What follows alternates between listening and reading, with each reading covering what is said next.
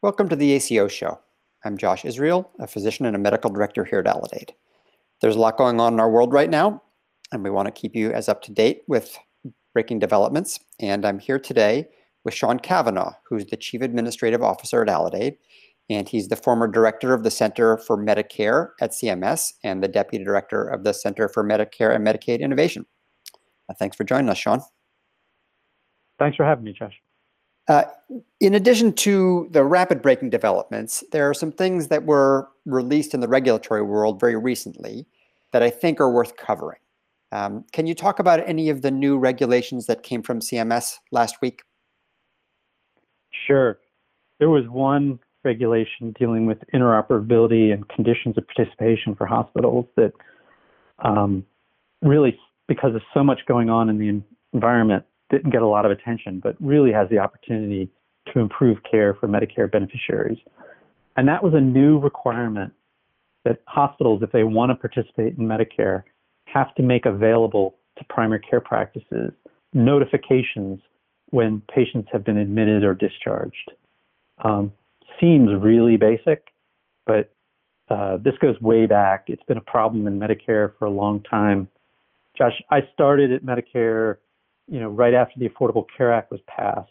And you may recall around that time, there was research that came out that showed that 1 in 5 Medicare patients, after they were discharged from the hospital, were readmitted within 30 days. And it was really striking data. I mean, a readmission rate of 20%, it's terrible for patients.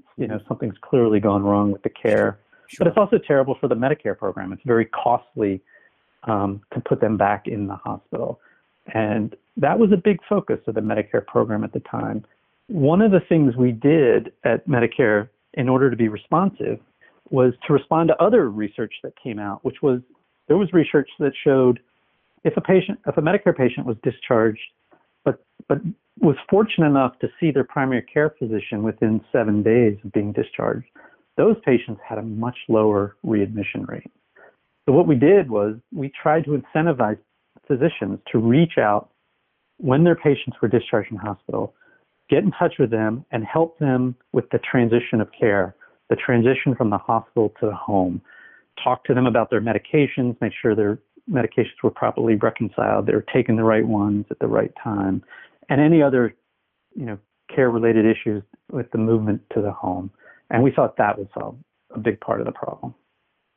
And did it? Of course not. So what we found was, we waited a year or two, and then we looked at the data. And what we found was physicians weren't using this new code. And frankly, the new code paid fairly generously compared to a regular evaluation and management code. And so CMS reached out to the physician community and said, what's going on here? And we got a very clear and simple response from the physician community, which was, we'd love to do this service. We'd love to help our patients at this time of transition. But we, community-based physicians, don't know when our patient's been discharged from the hospital. Yeah. Or we find out long after the proper time period is passed because the patient comes in 30 days later and tells us.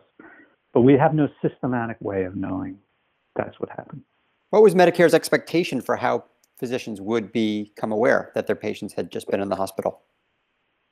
I'm not sure we thought through the workflows the way one needs to see change happen. But what has happened in the from that period going forward, people saw an opportunity here. And sometimes it was health systems or new startup companies or companies like Aledade, where they're entering new models of care like ACOs and thinking, not only is this good for patients, but this is an essential strategy of an ACO. Like, we need to reduce unnecessary readmissions. So one of the things Aledade does is, part of our tool is we get the notifications from the local hospital, like real time, and we put that notification in an app that's in the physician practice. So someone in every Aledade practice around the country, it's someone's job in the morning to turn on the Aledade app and get a list of who from that practice was discharged from the hospital yesterday, and to call them immediately and bring them in for transitional care visit. And where we're able to get that data from the hospital or from a local health information exchange, it's an incredibly effective strategy. Our data show that, roughly every time we do 10 or 12 of these calls and bring someone in for one of these visits, we prevent a readmission. So we're really happy with this strategy. And that's why this new reg is going to be really important. Because sadly, in some communities, when we've gone to the local hospital and said, we want to help get these notifications, the local hospital has been resistant and has literally just said, either we don't want to support your ACO strategy, or we have our own ACO and we're only going to provide these notifications to physicians in our own ACO. But for a variety of competitive reasons, and not with the best interest of the patient in mind, we've had in some local areas trouble getting these notifications. The new CMS reg essentially says no more. If you want to be in Medicare and you want to be a hospital, you will provide these notifications. And it's very straightforward. It's not a huge technological challenge. It's not a huge cost. This is just a clear win for beneficiaries. So you're saying that in some places the technology was there for the hospital to notify the physician, but because the physician wasn't part of the hospital network, the hospital considered that giving a competitive advantage to their competitor to let them know that their patient needed some extra help. Do I understand that? That's exactly right. And when you think of it from a business standpoint, it makes perfect sense.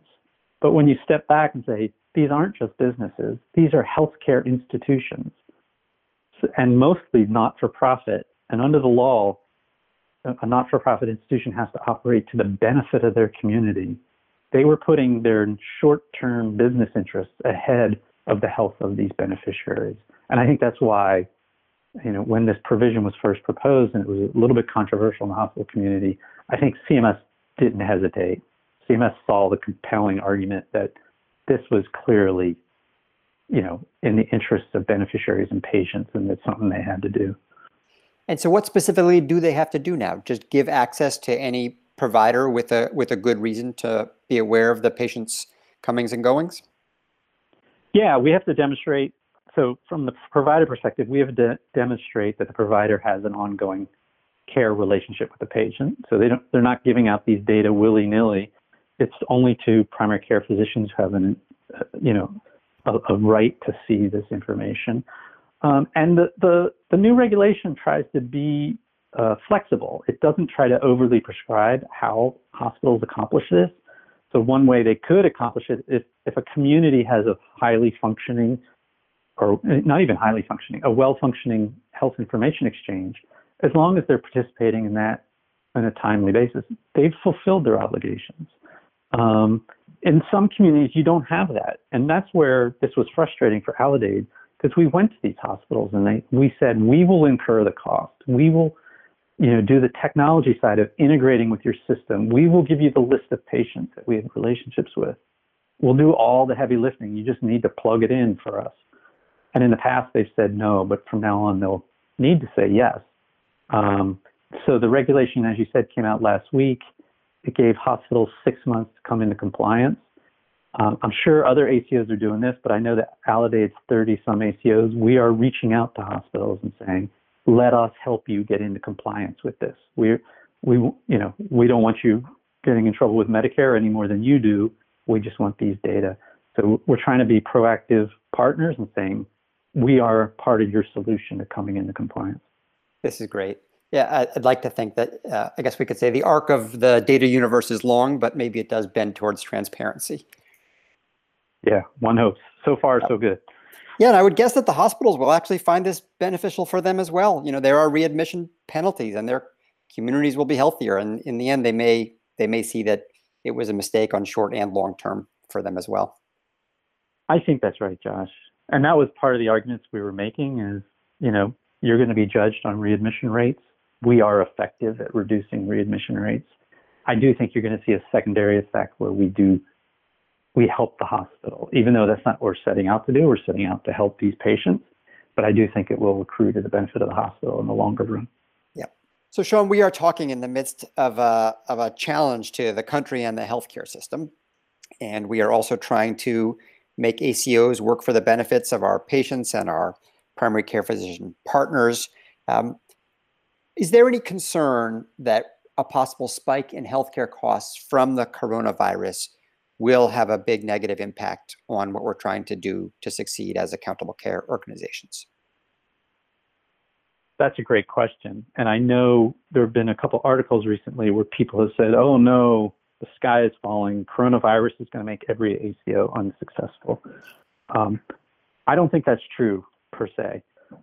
When Congress originally created the program, they set it up so that an ACO's budget, essentially the spending target that it was going to be judged against, was going to be created based on a national inflation rate. So essentially, could you hold the rate of growth costs for your assigned beneficiaries below a national average rate of growth in Medicare spending? And on its face, it seemed reasonable. But what we quickly learned in the early models and early performance was Medicare spending grows at very different rates in different communities around the country. And so we had ACOs in communities where spending was generally growing 8-9%, and they held it down. Groups of hospitals or doctors held spending down to 3%, but they were judged against the national inflation rate of 2%.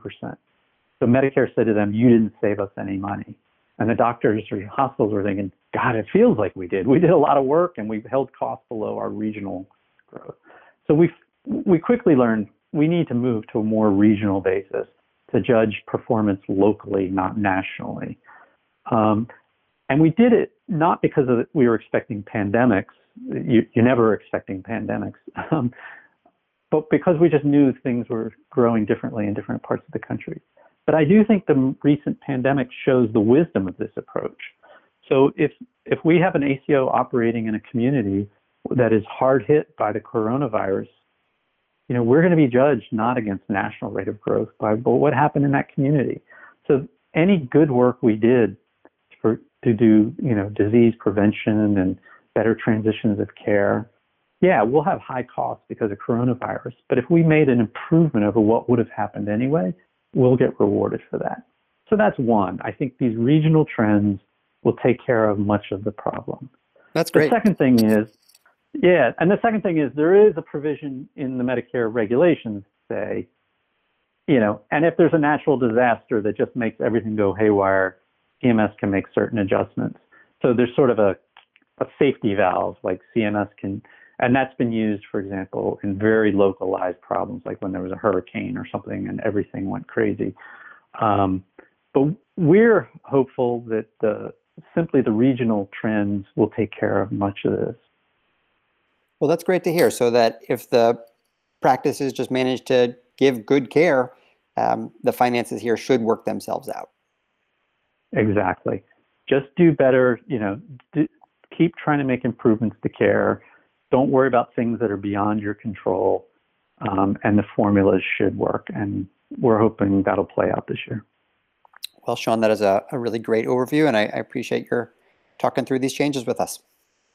Yeah, great talking to you, Josh. Thanks.